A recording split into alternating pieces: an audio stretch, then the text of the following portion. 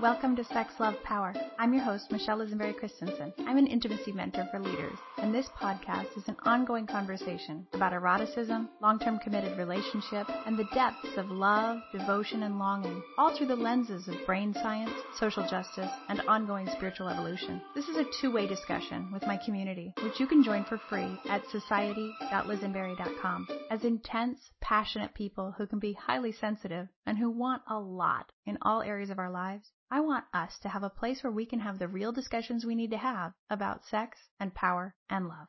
I'm recording this podcast in advance to go live 2 days after the U.S. election. I know a lot of people have had a lot of feelings about this election, and a lot has been said about it. What I want to give you today is a way to look at your relationship in times of upset and change, whether they're global changes like this one, or more personal changes like the death of a pet or a parent, or you're weathering a difficult season in the life of your child, or you're having job stress or a financial setback. This episode is to help you see what happens for couples during these times and to invite you to find your way together in ways that deepen your connection rather than tearing you apart. We're going to talk about what happens, what we can do about it, and what we actually need. So, what happens in difficult times? Well, we can feel really lousy. We're struggling. We're in pain. We're upset. We're hungry. And that can leave us forgetting our relationship skills. We're not on our best behavior. I think of Mr. Rogers, we're not doing what Mr. Rogers taught us to do. Communicating really well, being as kind as we can to one another. We aren't at our best. And as a result, we can hurt one another. I think of being in a marriage as being it's like we're naked in a phone booth with Edward Scissorhands kind of hands. There's sharp knives and everybody's naked and we're really cramped in here. We're so close that the sharp parts of each of us are just always in peril of hurting the other, especially when we're intense, sensitive people like I know I am and a lot of my listeners are. So you may wind up feeling hurt by your partner simply because you started out so raw in the first place. And you may end up hurting them simply because you're so raw and therefore aren't on your best behavior. So we want to have just a mountain of grace for ourselves and each other inside this. And then at another level of danger, we can forget that what we're upset about is what we're upset about, and we can start to make it about our partner. It so often happens that because our partner is there at the end of the day when we're most depleted, and because our partner is our safe place in truth, we bring our mess to them. I think kindergartners are a great metaphor for this. When I had a kindergartner, I remember her teacher telling me, the same wonderful teacher was both my kids' kindergarten teacher, and she said, it's totally fine that they fall apart at the end of the day. They're learning a lot, they're stretching a lot in kindergarten, and when they come home, they're safe. And that's why they have meltdowns there. It would worry me far more if they melted down at school and couldn't fall apart at home. So we fall apart at home. We fall apart with our person, our partner. And that's wonderful that we have that. And it's a little unfortunate because unlike with a kindergartner where it's clear who's the parent and who's the child, in an intimate partnership, I want you to be reliable for me so I can fall apart. And you want me to be reliable for you so you can fall apart. So where's the grown-up? Who's the container and who's the contained? It's not always clear. And for us to get the containment we really need, we do have to take turns in the hardest of times. Even if those turns we're taking are micro turns, I get a minute and then you get a minute and then I get a minute and then you get a minute. If we can become that facile and fluid and switching back and forth, I'm going to listen and contain you and you're going to have the big feelings and I'm having big feelings too. And so in a minute, can you hear me contain my big feelings? If we can flow like that together, then we can both get the safety and containment that we need. So let's talk about that. We've been over what happens. Now, what do we actually need in these difficult times? We need to feel seen and heard. We need to feel like we make sense. We need room to unfurl our emotions and our thoughts and our worries, our fears. We don't need to indulge in those. We don't need to run away with them. We don't need to go off into flights of fancy or future trips. But if we can quite intentionally think of emptying a basket. If you were decluttering, you went around the living room and you gathered all the things that belong in other rooms and put them in one basket, then you could go through other rooms where those things belong. Go into the bathroom and take these things back there. And, my jewelry case, I need to take these things there. This goes in my daughter's room. You could empty your basket. And that's what we need to do when we're raw and jangled at the ends of these days. We need to empty our basket. And I try to do that with people other than my partner first so that he's not getting that first layer at the end of the day when we're in the kitchen together. He's just gotten home from a long day at work and a commute, and I've had a long day of work and helping our kids with school, and we're both kind of wrung out. I want to be in a place where I've already gotten some hearing and seeing from myself and from other people. So a journal is a great way to see and hear yourself. Meditation time is a great way that you can think of as you seeing and hearing yourself, or the divine seeing and hearing you. And talking with trusted friends, training other people to listen to you and just hear you is a really powerful investment in your intimate relationship, because it gives you what I call the portfolio effect. A way to get your needs met that doesn't rely on a sole source provider, that is your partner. It lets you get nourished from different places. And just as that friend is then turning to you for that kind of support rather than their spouse, we build this web of support for all of our relationships by having numerous, deep, trusting, intimate connections. So we need to feel seen and heard, and we looked a little bit about how you can get that. We need to feel like we make sense to our partner. So there is a way that even after we've kind of gotten things up and out and emptied our basket, we need to be current with them and have them see us. So that's where stress-reducing conversations, or what do you want me to know? So that's where the what do you want me to know question can be really valuable. This is your chance to give your partner an update that might be pretty succinct. If you've already gotten seen and heard elsewhere, you can say, I'm feeling really nervous about this thing, and I'm sitting with that nervousness. I'm just creating a space for that to be my companion. You've created a piece around it. You're not needing help with that right now, but you're letting your partner know about it. The next thing we often need is to be contained and to get help regulating ourselves. So this is a completely different situation. You are not just reporting in. You are saying, my basket is overflowing and I need help. So this is something that in my relationship, I used to not know that I needed this, and it was tremendously painful to be falling apart and to not have any way to kind of know that my nervous system was so dysregulated that I couldn't pull myself back together. I didn't know how to help Kurt help me, and he didn't know what to do. So when I learned what I need right now is regulation, and his body can help me do that, it was a huge breakthrough for us. So in other episodes, we've talked about self-regulation, and what I'm referring to here is co-regulation. We mentioned under the self-regulation toolkit some of the ways that your partner can help you. For instance, laying on top of you, being a human weighted bag to help your system calm down is one way that your partner can regulate you. Or spooning, lying behind you, putting their arms around you and holding you tight as you kind of get to curl up in a fetal position is a wonderful way to contain you. If a partner can ground themselves and imagine being like a stainless steel bowl, huge bowl, just holding everything that you throw into it, not taking anything personally, not thinking they need to solve anything, just containing it all, letting you get it out. And sometimes it reminds me of barfing, just hold the bowl and hold my hair back while I throw up, because it's a little bit like that. And what we don't need is to go off. We don't need to have room to throw up on our partner or at them to make things about them that aren't about them. We don't need our partners to take the blame. We don't need the problem to be fixed or answers to be provided. And here's the subtle part. A lot of times when we're feeling anxious, for instance, about something really big like national politics or the environment, or the future of the world economy, that kind of free-floating anxiety, that generalized terror that can come up when there's things that are that far beyond our control, our mind doesn't like that level of ambiguity. So it wants to hang our anxiety on a tidier hook, something closer to home. What's really close? What's right here? What could I hang my anxiety on that would be tight? You! We could look over and there's our partner. Hello! You're my problem. That can be far more convenient.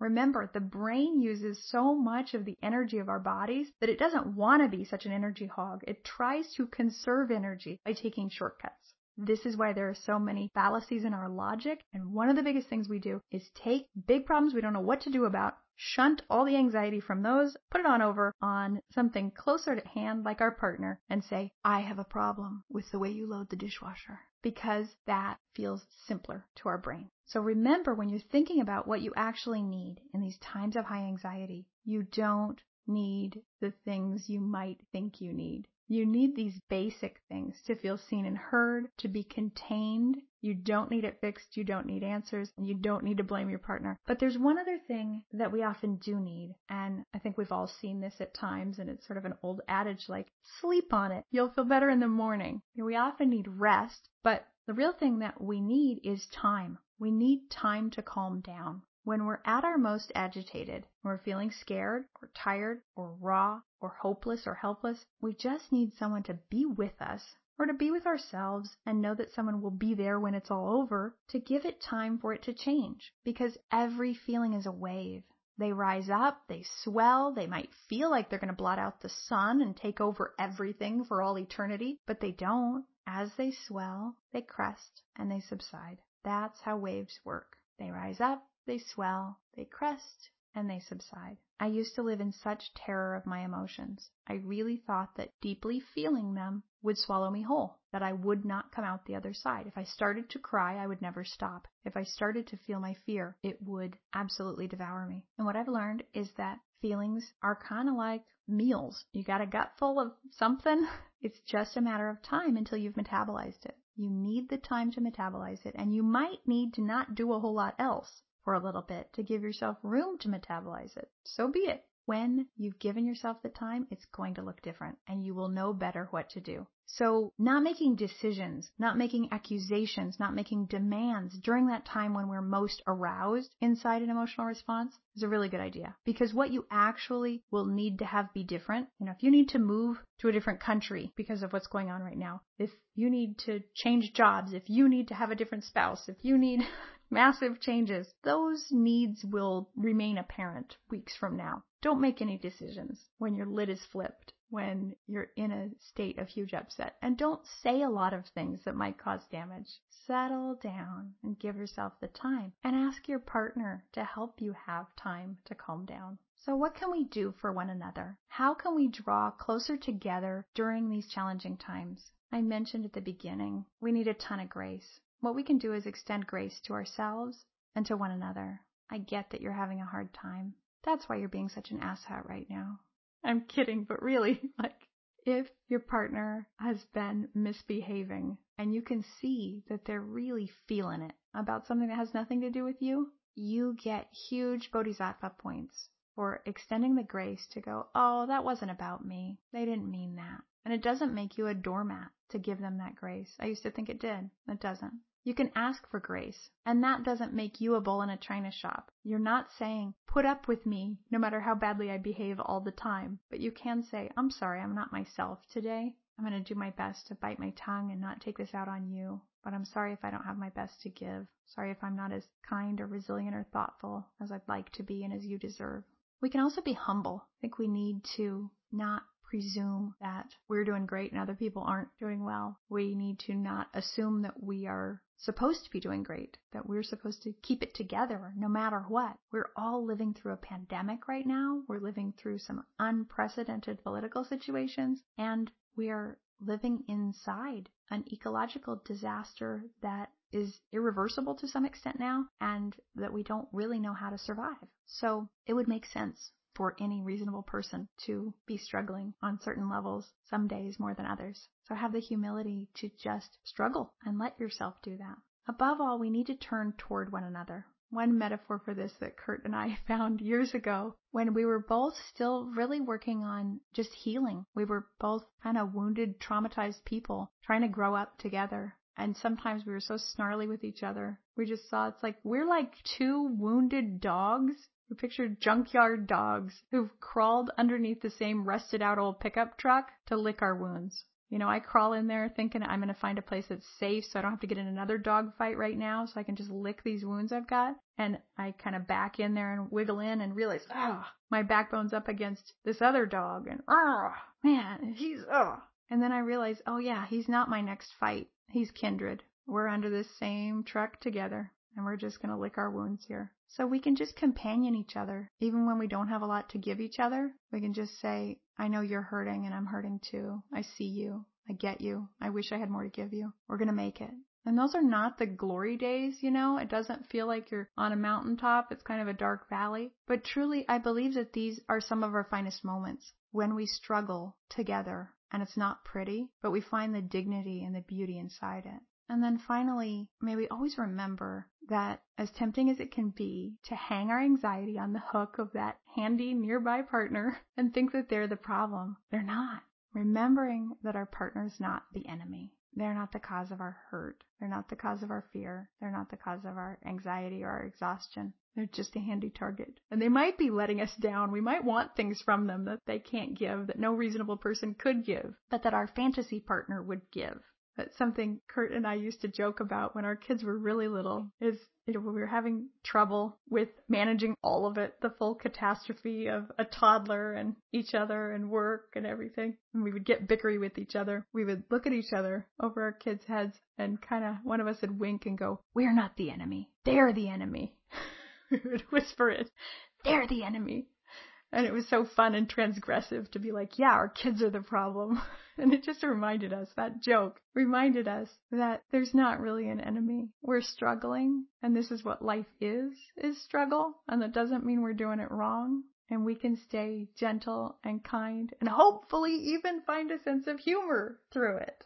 So that's what I've learned, and I'm still learning, and I still need to hear all of this about how to stick together and hang together through difficult days. So I hope this episode brings you some comfort and gave you some actionable ideas for walking through hard times in your life in a way that brings you real partnership with your beloved. And I really hope this is just the beginning of our conversation about this topic. I want to hear more about your experiences and your successes in this area. I want to hear your inside jokes. The Secret Society of Turned On Women over at society.lizenberry.com is a great place to ask your questions and tell your stories and get more prompts to explore emotional connection and intimacy in this crazy world. Come join the conversation at society.lizenberry.com. And you can also leave us a voicemail at 206-659-9865. That link and that phone number are in the show notes at lizenberry.com/episode/012. Are you subscribed to the podcast? You'll want to be so you never miss an episode. Please go to Apple Podcasts or wherever you listen and hit that subscribe button so that you always get notifications of new episodes each week.